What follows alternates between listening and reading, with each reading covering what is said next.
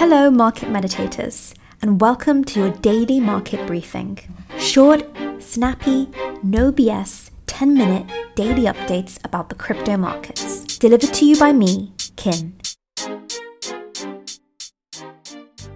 It has been a busy day for the crypto markets.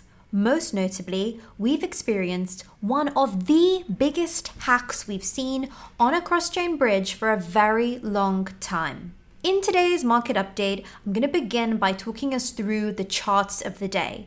We'll find out exactly what's going on for BTC and ETH and how healthy they're looking overall. Then we'll move on to what's going on elsewhere in crypto. In other words, we're going to look at the top headlines of the day that every crypto investor should be aware of. And then to end the call, we're going to go over how this huge hack happened and what it means for crypto investors. Make sure to stick around until the end. This has been a very important event for crypto. The fate of the crypto market is very much tied to the fate of Bitcoin. That's why we always start these calls by understanding what's happening to Bitcoin on a macro level. Now, as the crypto markets continue to mature, we increasingly see events in traditional or legacy markets impact us in crypto. Yesterday and today, one particular legacy market event has impacted all markets, including crypto. The source of market unease was Beijing's warning to the US House of Representatives' Speaker, Nancy Pelosi, against visiting Taiwan. Taiwan is a self-ruled island claimed by China.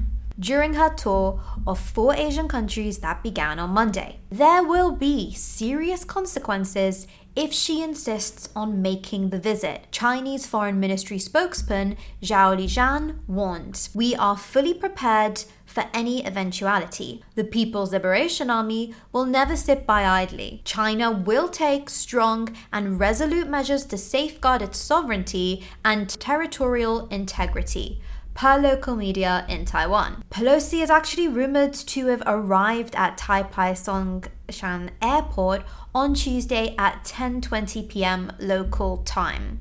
There's a lot of tension geopolitically right now based on this event, which is causing investors to feel a little bit risk off. When investors feel risk off, they tend to hold or buy less crypto or Bitcoin, hence why today is slightly more red. Then turning to Ethereum price, it is slightly down today because the enthusiasm around the Ethereum merge seems to be dying off slightly. The merge is supposedly a very bullish upgrade, combining Ethereum's current proof-of-work blockchain with a proof-of-stake blockchain called the Beacon Chain. This is projected to happen in September. People who listen to this call will know that Ethereum picked up a strong bid, lifting the crypto markets higher as Ethereum developer Time Baco announced September as a tentative date on July 14th. Since July 14th, a little bit of that hype and momentum has seemed to die down slightly, hence why Ethereum today is slightly red. Now, let's look at just a few of the top headlines before we go into that huge hack that has shaken the crypto markets. Headline numero uno. Helium founder downplays criticism that it mischaracterized relationships with Lime and Salesforce. Helium founder Amir Halim addressed criticism that the project mischaracterized relationships with Lime and Salesforce by displaying their logos on its website. Both Helium parent Lova Labs and the Helium Foundation have removed the logos from their website. I think this headline also speaks to a greater lesson of sometimes crypto projects or protocols in the space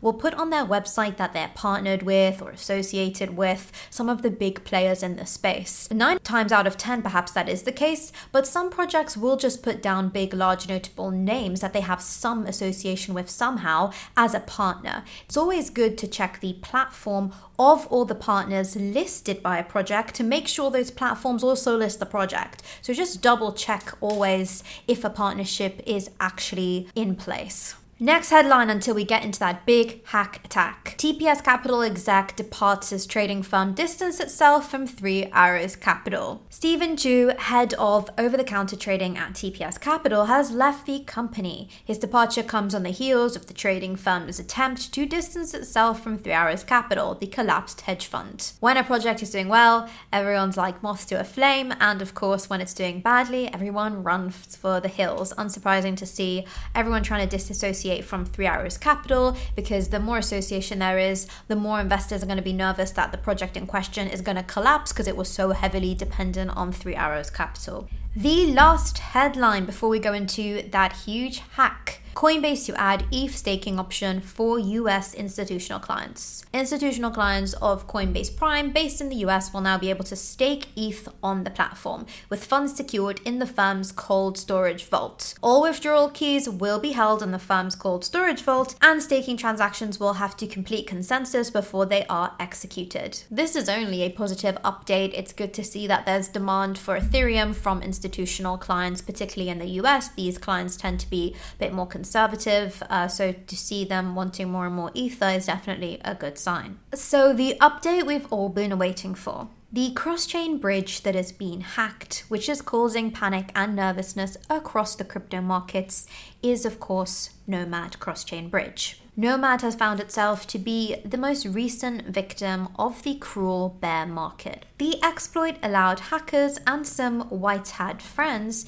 to drain almost every asset on the bridge. The first sign of concern came at around 9:32 p.m. UTC when someone was able to remove 100 wrapped Bitcoin worth around $2.3 million from the bridge. Exploiters removed tokens from the bridge in an unusual fashion. Etherscan shows that each stolen token was removed in nearly equivalent denominations. At 11:35 p.m. UTC, the Nomad team announced that they were aware of the risk, adding that they were currently investigating the incident. Nomad reported in an email to Cointelegraph that at least some of the people who took out the funds were acting as so-called white hat friends to protect the crypto from getting into the wrong hands. At the same time of writing, at least one person acting as a white hat hacker has come forward. The user, known as NotifyBot on Twitter, has reached out to the official Nomad team in a tweet, stating, "This is a white hack. I plan to return the funds." As a result of the exploit, almost the entire $190.7 million that sat within the bridge has been compromised, according to DeFi Llama. Only $11,173 worth of assets now remain on the Nomad wallet. There's a lot of good threads out there on crypto Twitter right now explaining how the bridge was exploited. We'll also have a feature on today's Market Meditations newsletter, so look out for that as well.